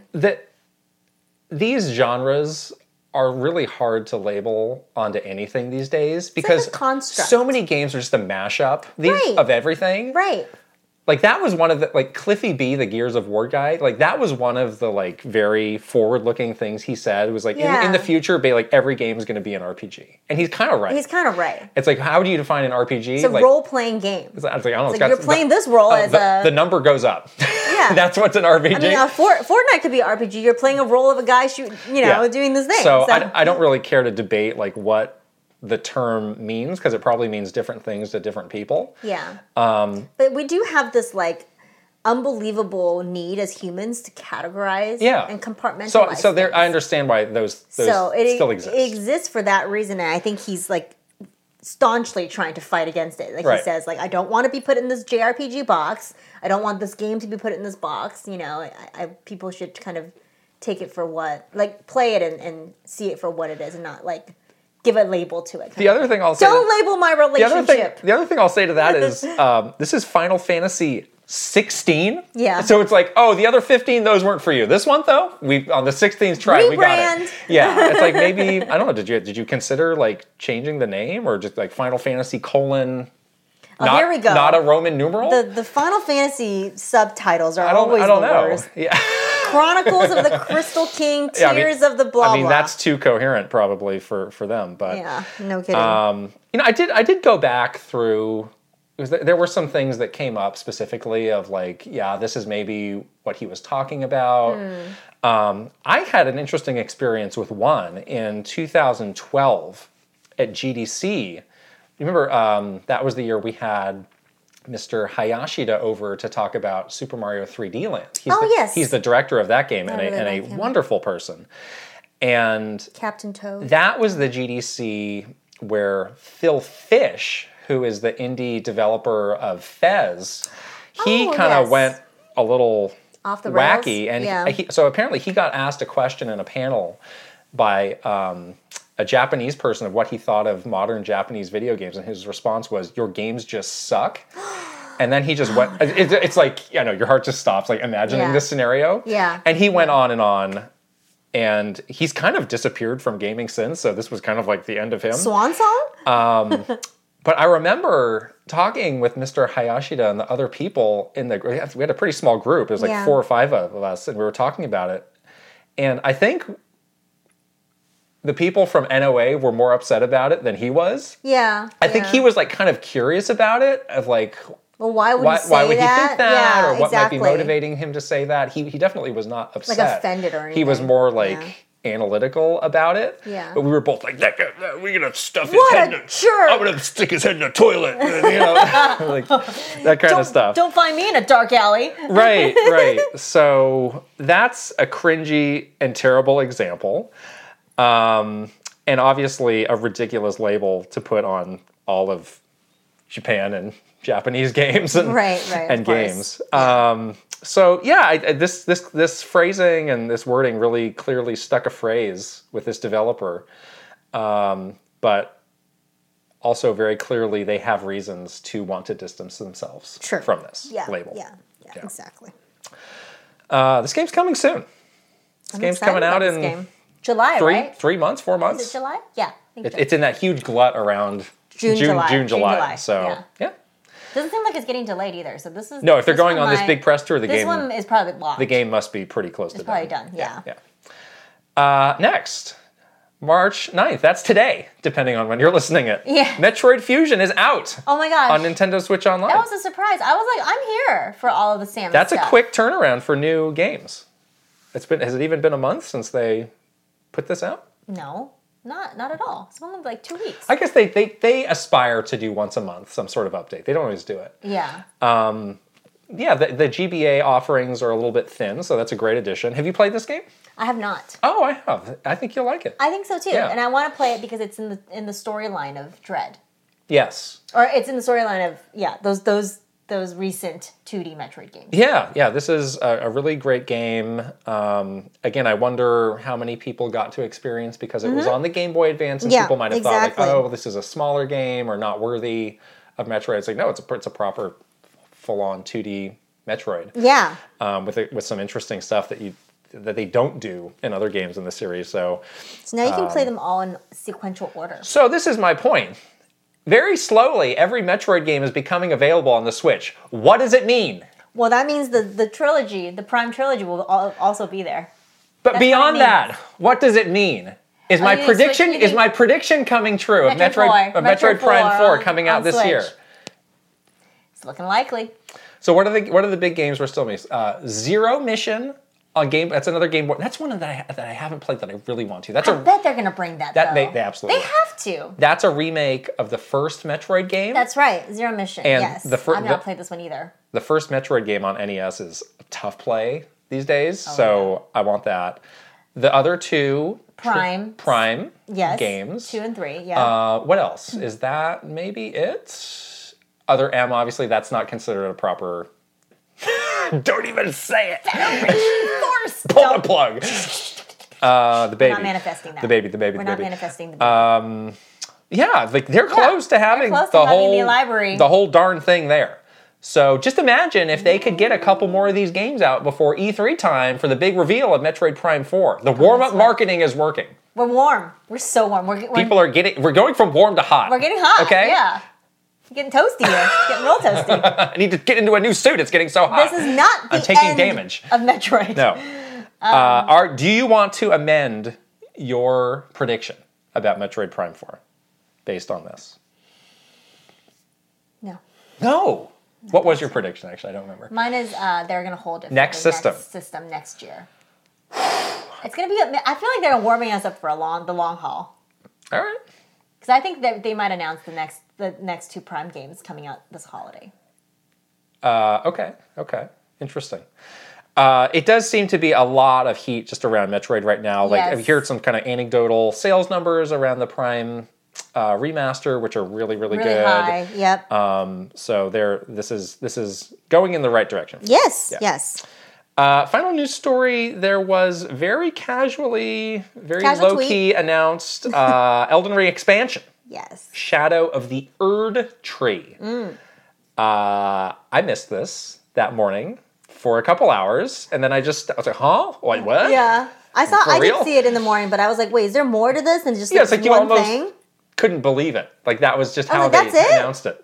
It was just like another day. It was a tweet that had another tweet. It had some artwork or a screenshot or something. It was one screenshot, and it was just like, yeah, this is coming. This is in development. Okay. Great. Sony did just have a state of play the week before. This could have been the massive closing news. Could it just stuck it in there? Literally the same thing. Have somebody read the tweet. I mean, that would have been way more impactful. It is I. I don't know. Maybe they want to keep it low key. Why? I don't know. Game of the year? Come on, you don't need to keep it low key. I think they're just in the zone now. They're like, we'll do what we want. We don't need any We're hot shots. We're good. Yeah. Big shots. We're hot stuff now. We're hot stuff. Yeah. Are you excited for this? I mean, they can announce it any which way they want, but I'm very excited for this. I've been, obviously there's still more of the Elden Ring world for me to explore, even though I beat the game, but been waiting for some sort of expansion to bring me back to that, and I'm here. I'm ready. I'm excited too, although I will admit there are parts of the main map that I did not fully explore. Yeah. So maybe it's hypocritical to be like, I need this DLC. Right, it's like there's so much more game there of the base game. You had put it down because you wanted to explore more and level up more and then try to finish the game eventually. But this is a good reason to do that. I was vastly underleveled for the final boss. I learned the hard way. So that's why I put it down. A week of struggling. Yeah. I have seen some, the people who do Elden Ring lore stuff are all over this already. Again, I'm very confused by the lore stuff. To a degree that I was pretty amazed by. Yeah. Just by the one screenshot and the name of the expansion. Yeah, they're like, here's my 80-minute think piece on this. Like, whoa. But good for them. That's not really how I want to focus on this game, but I've tried really hard. Glad it's there for somebody. I'm a story girl, and I've tried so hard to understand. I watched so many videos when I was playing Elden Ring, but I still don't get it. Yeah. It still went over my head. I'm like, who the heck is Melania, and who's that guy? He's a lion, but also some sort of weird. Oh yeah. The children and then the Radagon and or something. Radon and I don't know. Oh, okay. Sure. I don't know. Sure. Let's get into our questions. Okay. Every question we get is from our Patreon subscribers. Thank you to everybody for submitting these. Our first question is from Video Game Stupid, very timely to the discussion. This was actually submitted before the Final Fantasy debate. Hi, Kit and Krista. My question is kind of a follow-up to a question from a bonus Q&A session from ages past. Someone had asked what your favorite waifus and husbandos outside of JRPGs are, and you both mentioned Legend of Zelda characters. I will ask the age-old question, is Zelda a JRPG? Slash RPG. /RPG. It's actually had nothing to do with waifus and husbandos. Yeah. You thought it did, but it didn't. Red herring. I was ready. Red herring, you guys.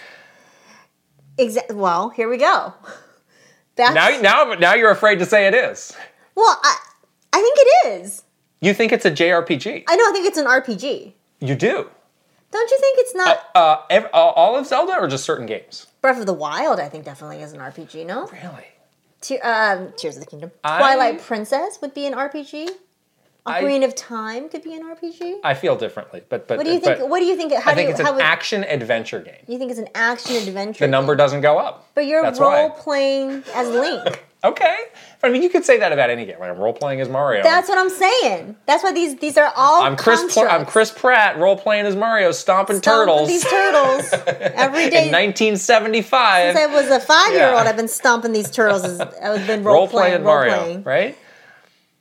That's my point, though. Where do you draw the line? Where is your guardrail on what role you're playing and whether or not that role is significant enough for you to categorize it as an RPG? Everybody has a different definition of it, but I think there's still kind of a depth.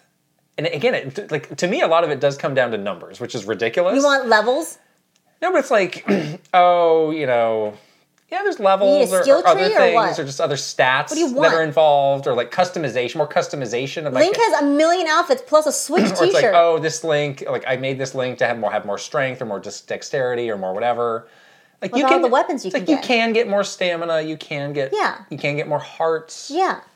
I don't know. I think it's just more action adventure to me. No, it's not. Okay, so you don't think it is. I think it is. No, it's fine. Great. Yeah, there's no one definition. It's a made-up term, apparently. It is. Cerulean Dragon asks, this is also perhaps related to Final Fantasy.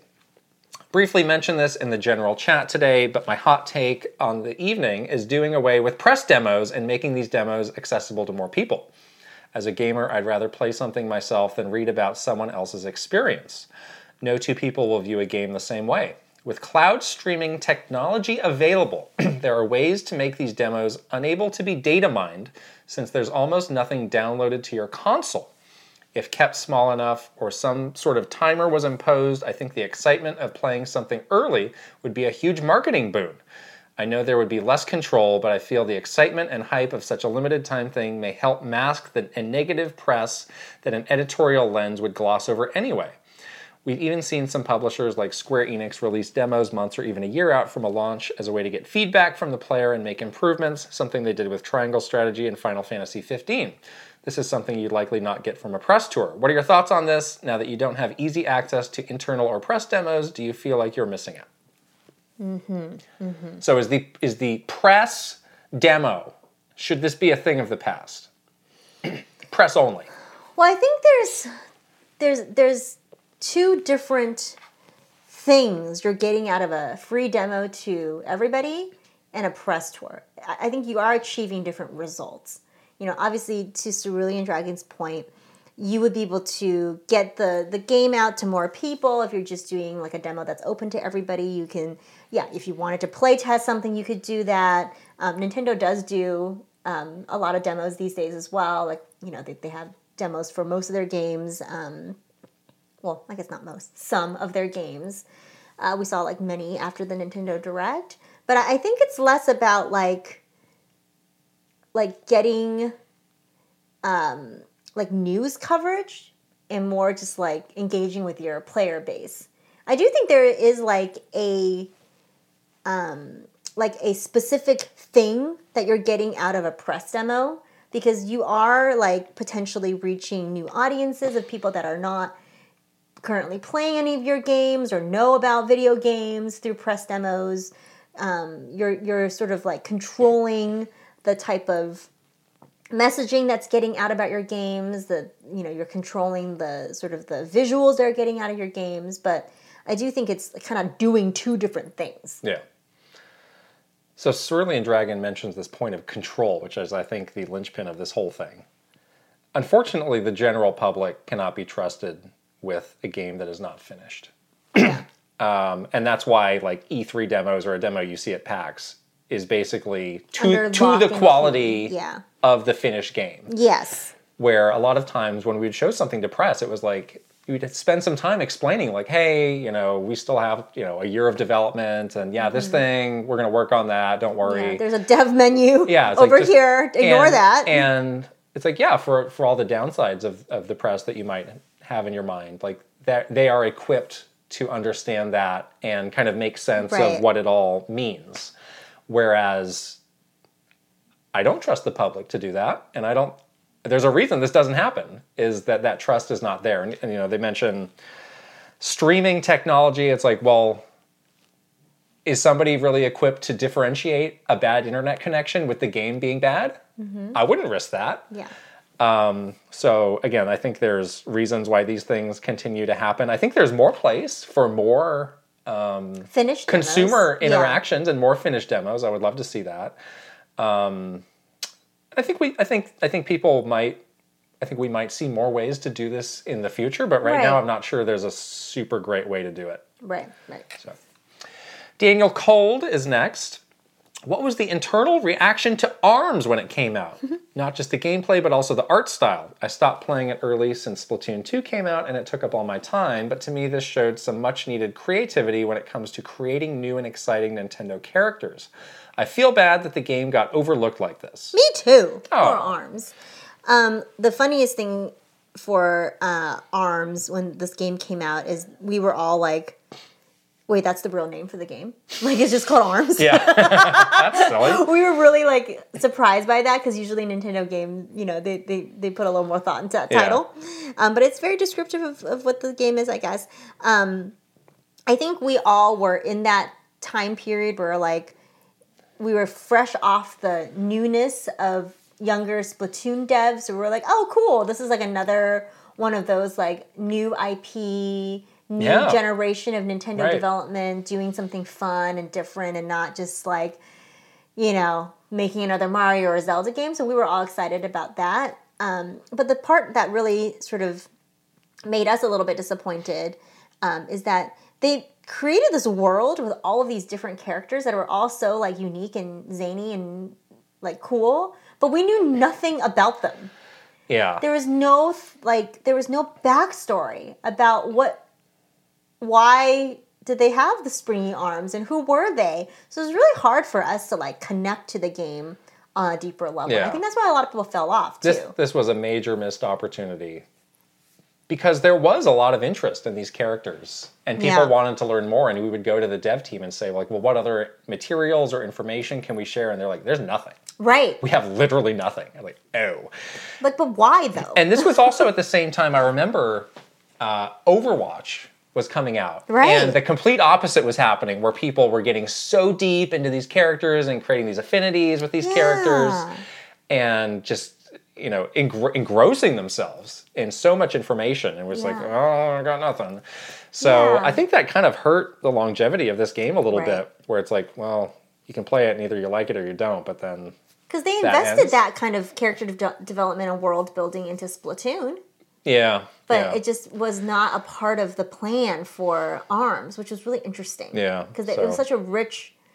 they started out with such a rich, like, cast. Right. That we just never saw. I mean, we had, like, Amiibo for them and, like, all this stuff. Like, but it just sort of, like, fell off a cliff. Yeah, this is one of those games where I'm really, really curious if it ever gets a sequel or not. I think it sold fine. Like, it wasn't gangbusters, but it wasn't a dud. Yeah. Mr. Yabuki needs to come back and do some, he's Kung Fu Master. He's got to work on a game that's going to sell 5 bajillion copies. Mario Kart 9. Yeah. So. Yeah. Exactly. Priorities. Right. Paul Gale's next. Hey, Kit and Krista, if Metroid Prime Remastered ends up being one of your favorite games of the year, is it validated, in your opinion, to be up for a Game of the Year nomination? Oh. It's not a straight port like having The Legend of Zelda Ocarina of Time on NSO, but it's also not entirely a fully remade remake like Resident Evil 4. If it does have enough new, though, that it looks and plays like a modern game, there definitely was solid effort put in. What do you think? Thanks. We talked about this a while back. Yeah, does remastered or HD remasters or, any game like that deserve to be on a Game of the Year nomination list? What do you think? I think it can. I don't know if this is the one to do it. Right. I think it needs to have more than just a graphical upgrade, though. See, again, this is where I'm glad that we're not media, because we don't need to have like a deep discussion about this. Like a dedicated webpage of like, here's our policy on blah blah blahs in the Game of the Year. It's like, we can just decide how we feel about it. Yeah, totally. I do think there would need to be some next step or some building upon the original to do it. Like, what would be a good example of one that would meet the bar? Not Final Fantasy I don't know. I mean, this Resident Evil 4 game could. But it's as Paul says here, that's maybe going too far. Yeah. So, but I mean, it's still a remake. So right, you're still kind of basing it on the base game. Yeah. But I feel like Metroid is almost like a straight port, just with upgraded graphics. I don't think they're doing anything in terms of. I think especially. I'm sorry, I cut you off. You really did. I don't think they're doing anything in terms of upgrading the game. For once, I cut you off and I stopped and I apologized. 1 out of 20 times today? Good. I'm glad you're self-aware finally. I don't know what I was saying anymore. Oh, no! Something about... Oh, yeah. Wendy Millay. Hi, Wendy.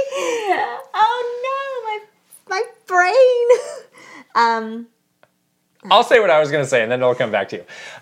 There is an aspect of we are re-delivering this game to a new generation. Okay. So it's basically a new game. It's not like we waited 5 years and we redid it. Like, this has been 20 years. You mean like new to them? Yeah, it's like there are people who were not alive. But not new to you. And would never... Well, so? It can't be on your list. Sure it could. It's not new to you. But I think in the general consciousness, like if you took an all-time classic and you made it relevant and to the standards of today... Sure. That's a fair point, otherwise, these people would know. Like I've heard of this. I don't know. Yeah. Okay. Yeah. All right. I can get behind that. Yeah. I feel like this is something where like movies are maybe more open to this kind of thing because. Well, they just reboot it. That's different. You can't I guess you're always bringing in like new actors, so it feels different. You have to do so much more work. Right. Or there was like The Departed was based on a Hong Kong movie, which I don't think many people know. Yeah, but that's straight up a new movie. That's basically a totally different movie. Yeah. So you're just But I'm open to this. Okay. All right. Nathan asks, what is the relationship between NOA and Nintendo of Japan in terms of releasing games? I used to assume NOA just took whatever Japan gave them and tried to make it work the best they can. But I wonder how much influence NOA has on games developed or release timing. For example, let's say Kirby works really well in Japan, releasing in February, but NOA thinks Kirby does better in the summer for the United States. Would NOA push back at all? Provide data? Or does NOA just conform to the Japan schedule?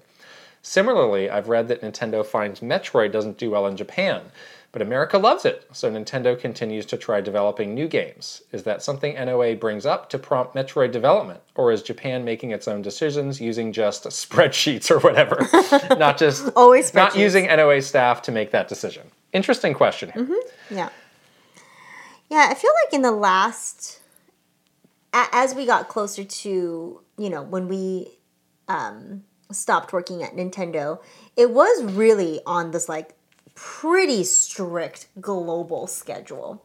There were times early in my career at Nintendo when there were some differentiating, time frames or dates for launch or even dates for announcements when we weren't as globally coordinated. But now it's so hard because like everyone, no matter which region you announce something in, can see the information. No matter which game or which region the game launches, and you could port that version. So it doesn't seem to make that much sense to have a not globally coordinated launch these days. Yeah. I think it's very clearly for the best that every game just comes out on the same day. Right. Because people who want that game, they're going to find some other way to get it. Yeah. But in terms of this kind of behind the scenes jockeying and stuff, like that absolutely happens. Oh, like yeah. That's one of the jobs of the Treehouse is to, give feedback reflecting our market to the developers, and they listen to that. And yeah, I do think like there are games where there are certain lead markets in mind, yes, and they have more of a say about when it might come out or other really important decisions. Yeah, and I think that extends to all sorts of things. So, for example, the last Nintendo Direct was at 2 p.m. and not 6 in the morning. The main game in there was Metroid, which is for mostly the US and not Japan. So I think if the lead game had been something very Japan oriented, it might have been at 6 a.m., which is a more favorable time for Japan. Yeah. So, exactly. Yes, that sort of also spreadsheets, though. Spreadsheets. And spreadsheets. A lot of spreadsheets. Yeah. The roadmaps are on spreadsheets, yeah. Seafoam Gaming has the next question. Hey, Kit and Krista, as a freelance game reviewer for 9 years now, I remember in my earlier days when I was foolishly desperate to review Nintendo games and get on that ambassador program. During that endeavor, I was at least able to get the gist of which games were sent out to my peers in writing more often than not. On a possibly Pokemon Day related topic, one aspect I did catch on was how during Holiday 2015, some games like Pokemon Super Mystery Dungeon were hardly if ever sent to the press at all, unless it was post-launch. Seems the focus that fall was all on Amiibo Festival and Ultra Smash, even though my opinion, Mystery Dungeon was the best game of that fall. Any insight into what determines which games Nintendo pushes to outlets for review? Even sites like IGN didn't get a copy of Mystery Dungeon. There are games where there are worries about how a game will review. Right. So you think about what are your options? And sometimes the option is... do not do a review. You will not get it. Yeah. Do not do a review. Yeah. Yeah, I think that was the situation with this particular game. Also, Mystery Dungeon was a game that we would have worked on with the Pokemon Company, and they may have also had very interesting rules at the time, especially back in that year, where they were much more controlling and strict about how to manage a review cycle for one of their games. Where they very, I don't remember if this is true or not, but I think, they very well could have told us, like, do not send this game out. Everybody will be getting this game at launch. Yeah. You're basically trying to avoid a review being posted for as long as possible. Right. And, basically, there might be some people who are interested in the game. Like, oh, let's go to Metacritic. Oh, there's nothing. Oh, well, how bad could it be? I'll buy it. Exactly. Versus going to Metacritic and seeing 4 out of 10. 4 out of 10. Well, not getting that. Yeah. That's kind of the thinking there. Exactly. Fortunately, we didn't have to do a lot of that at Nintendo. We didn't, yeah. Right. Those games are always so good. But at other companies, they do sometimes need to do weird jockeying for that sort of thing. And then, later on, it was the review bombing that we had to deal with, which is a little bit different. But yeah, that's also something to contend with when you send a game out for review. Yeah. Torcheeks is next. Hi, Kit and Krista with the 3DS/Wii U eShops closing out. Do you both feel you got all you wanted out of the systems? Utilized the unique features of each to their extent, had fulfilling gaming experiences with both, etc.? Obviously, you can still play them when the shops close, but do you have any fears you might miss out on something and won't realize you'll want to get it or play it until it's too late? I definitely feel like I have. Yeah. I think I can say with some great certainty that I have gotten everything that I wanted out of these two systems. Definitely 3DS too, because I played my 3DS for so long, and I just had it for ever. These systems were our lives. It was my whole life. We got every first-party game. Yes. No questions asked. Yes. We knew about so many good third-party games, heard from the grapevine about third-party games. I also feel quite confident that any experience that we would enjoy, we got to have. We got to have it. We were also so integral in some of those system level experiences too. We were there when we were moderating the Wara Plaza. Yeah. We were there when Flipnote went flaming into the depths of hell. Yeah. I was one of the characters that drew in the swap note. There was messages from me and Nikki in the swap. That's right. I was part of that. I was getting worried. Again, I was getting worried for a second there. What did you do? I didn't do anything. I was an innocent bystander when that went to the flaming hell. But like, yeah, we were there when the eShop launched. Yeah. We were there for all of it. Right. So I feel like, yeah. Yeah, probably I got more it. so than we ever will for another system. Like, we were so embedded in those. I know. Yeah, so true. But I understand the anxiety that people have now of like, oh, it's my last chance to It's all coming to an end, find a guys. hidden gem or get something I might want in the future. That stinks. Coming to an end. Yes. Uncharted 95 is next. Hi, Kit and Krista. Is there a reason why Nintendo doesn't follow the same naming scheme with all of its consoles? The PlayStation hasn't changed its name with the exception of the number, and Microsoft still calls its consoles Xbox, but Nintendo hasn't really kept the same name for its consoles with the exception of the NES/SNES and Wii/Wii U. Why is that? They like to be zany. Well, I do think, beyond the fact that they like to be zany, they want the name, they're really like fixated on the name of the system really embodying what the system is. I think PlayStation and Xbox are a lot less concerned with that because their system upgrades are more so like, this is the same thing but with a bit more power. Conceptually, like the PlayStation 1 and the PlayStation 5, it's like, yes, the technology is better. Yeah, but it's the kind same of like idea. you kind of know what you're getting. Even the controller is like shockingly similar from generation to generation. Even Xbox, right? Yes. Xbox, both of them. Xbox 360, Right. Blah, blah, blah. Yeah. Like, the concept of it is like, it just has a more powerful, powerful guts. But the general, form factor concept. But Nintendo systems are not like that. You got like Wii U, and then you went to Switch. So you need to have like some way to describe it to people. And sometimes they do a really bad job of naming it like the Wii U, and everyone gets confused for 3, 4, 5 years, and then sometimes you hit it out of the park like Switch, and everyone just gets it right away. Yeah. So, Super Switch U DX New coming up. 2024. Our last question is from VGM Life, and I'm really excited to answer this one because we can debunk a common fan rumor myth or fan speculation. So here we go. Hi, Kit and Krista. Do you have any idea what goes on at the Nintendo World Store when they close for private events? Have you ever been to a private event there? If you have no idea, what's the least likely activity you can think of that they close the store for? Thanks. And we have this image that was recently posted beginning 1 p.m. on March 1st. The second floor of Nintendo NYC will be closed to a private event. Well, they're showing the next Switch to all the uncles, nephews of Nintendo employees. Exactly. These are nothing to get excited about. Yes. These are very standard, by the numbers. Maybe media coming to see a game. Creators. Maybe creators. Maybe there's a celebrity in town who wanted to do some shopping. Right. But they basically closed the second floor for some sort of marketing thing. Right. They're not going to be releasing or showing or having any sort of like, secret, unannounced thing at one of these events. It's going to be something that's been announced. My prediction or my thinking about this is that they're going to show Bayonetta, that new Bayonetta. I think this already I think this was like actually a Mario Day. A Mario Day? Oh, Mario Day. Super boring and lame. So okay, I thought it was going to be a Bayonetta. Could have been that too, though. Like preview event or something like that for creators. Yeah, that was something they always would like tell us. It was like, this store exists for marketing. Right. Not to actually sell stuff. Yeah. So whenever we had something we needed to do, we had to do it there. It was like, hey, we're doing it here. And they're like, okay, we'll close the store.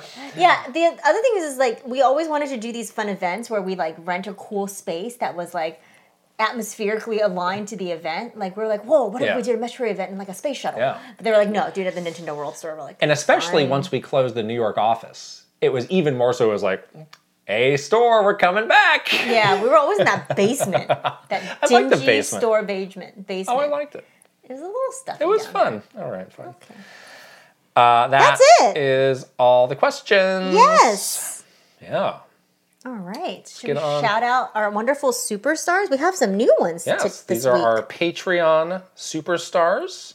There's a new one. Yeah, let's go. All right, here we go. Aaron Hash. Ben Eichhorn. Maru Mayhem. Eigenverse. Kiss My Flapjack. Mike Chin. Mr. Rogers. Roy Eschke. Switching it up. _ Safazon. The Shark Among Men. VGM Life. Link, the hero of wins. Angela Bycroft. And her Big Molly. Turbocharge Nerd. Thomas O'Rourke. Simon Barrera. And our newest member, Kyle LaBouffe. Yes. Okay. One Up Club graduation ceremony. If people don't know, One Up Club is one of our Patreon tiers as well. Yes. You can get shouted out. You can. As a One Up Club member or a can. superstar. You can. You can. It's possible. It could be you. Yes. You could be Far You could be next. 69. Huh? It could be you. Oh. You can give us any name and we'll say it. And it's the first podcast of the month, which means there's some new members. So good luck to you. Get ready with some of these names. Let me concentrate. Okay, here we go. Aaron Burgundy. Adam and Ainsley. Jean Malari. Ale Alejandro. Alexandra Pratt. Astrodeath. Blazed and Enthused. Bookham Dano. Brad SF56. Brookie Kazooie. Bruce Dash. Chancellor Fairley. Chelly Squirrel. Christopher Lay. Cozy Tar. Captain Cinnamon Buns. Captain Alex. C. Roper 17. Daniel Cold. Daniel Phillips. Daniel Valencia. Dachshund. Desert Colt 18. Doodoo Face. Dolce Aguera? Agueri? Oh, all right. Okay. Dino Punch. Elite Peach. Spars 50. Oh, I get it this week. Farpriest 69. Nice. Fairbound. Fernie and Jess Forever. Fox Deploy and his dog Bernard. Fred Rossi. Garrett Hullfish. Garth the Wolf. Gartooth. G-Sun 101. Ian Shea. Israel Izzy. Jay Rando. Jabroni Jones. JK99. JBJ. Jeffrey Hernandez. Jerry 92602. Jesse Hernandez. John Responte. Jonathan Rowe. Jordan Hemmerly. Joseph DeHaze. Joseph Quinn. Joshua Clements. Juji Fruit. Julius Westenberg. Just Camtro. Kawa 2796. Kelp Shake. Kevin Delane. Chris Yu. Christorati Kid. Christopia Party With Me. Kyle Gamer Berry Rookie. Kyle Kretzer. Kyler Nelson. Linnell Stickman. Lego My Froggo. Lema. Lil Sebastian. Lit. Mad Dog 5981. Marky Man 64. Mecha Dragon 101. Megan. Michael Cravens. Michael White. Mikey. Motomania. Mr. Andy Pong. MSN Poke Gamer. Mr. Beans and Dip. My Tran. Nasir. Nathan Burkhart. Panda Buns. Palgo Network. Prime Factor. Prince Charmless. Reaver. Raintech. Ray Charon. Ryuji Utsuha Okuu. Renee Rivers. Ryoth 1. RJ Kern. Rob Osborne. Renana Rex. Rocks. Rianetta. Sam Newland. Sharif Jackson. Shinryu. Slowbro. Schmiggles. Shrews. Silly Ferret. Spicy Munchkin. Steel Citrone. Tales of Link. Tefew. Terra Storm. Thomas Alvarez. Topher Schmofer. Travis Storeline. Troopage. Tugs Puppy Bear. Tusku. Tyler Geis. Video Game Stupid. Virtual Bot. Wicked Davy. Will Ernst. Will Johnson. Zoodiverf. Zelgaroth. Zeroid. I always like it when I can get the Jeffrey Hernandez, Jesse Hernandez combo. Not related. Not related. Not related. Could be related. But not. Long We've lost. confirmed. Not related. Half a medallion. Huh? They each have half a medallion. You should just They were stop. given to them at birth when they were separated. And then What? they came together and realized in this Discord that they Wow. were long lost twins. Interesting episode today. It's all over, everybody. Yes. Speaking of things that are over, this episode. Literally, this episode is over. Okay. Don't forget to subscribe to our Patreon. It's patreon.com/Kit and Krista. Help us keep this going. Yeah. Help us get to Japan. Can't do it without you. Some other things you can do to help us out if you'd like. If you're watching on video, you can go ahead and subscribe. Give this video a thumbs up. Leave a comment. Those are all great. If you're listening on audio, leave a 5-star rating and a written review. And the socials. Follow us. We're on Twitter, Instagram, Facebook, YouTube, TikTok. All of the socials. That's it. We made it. We did. All right. We'll see you guys later. Bye. Bye.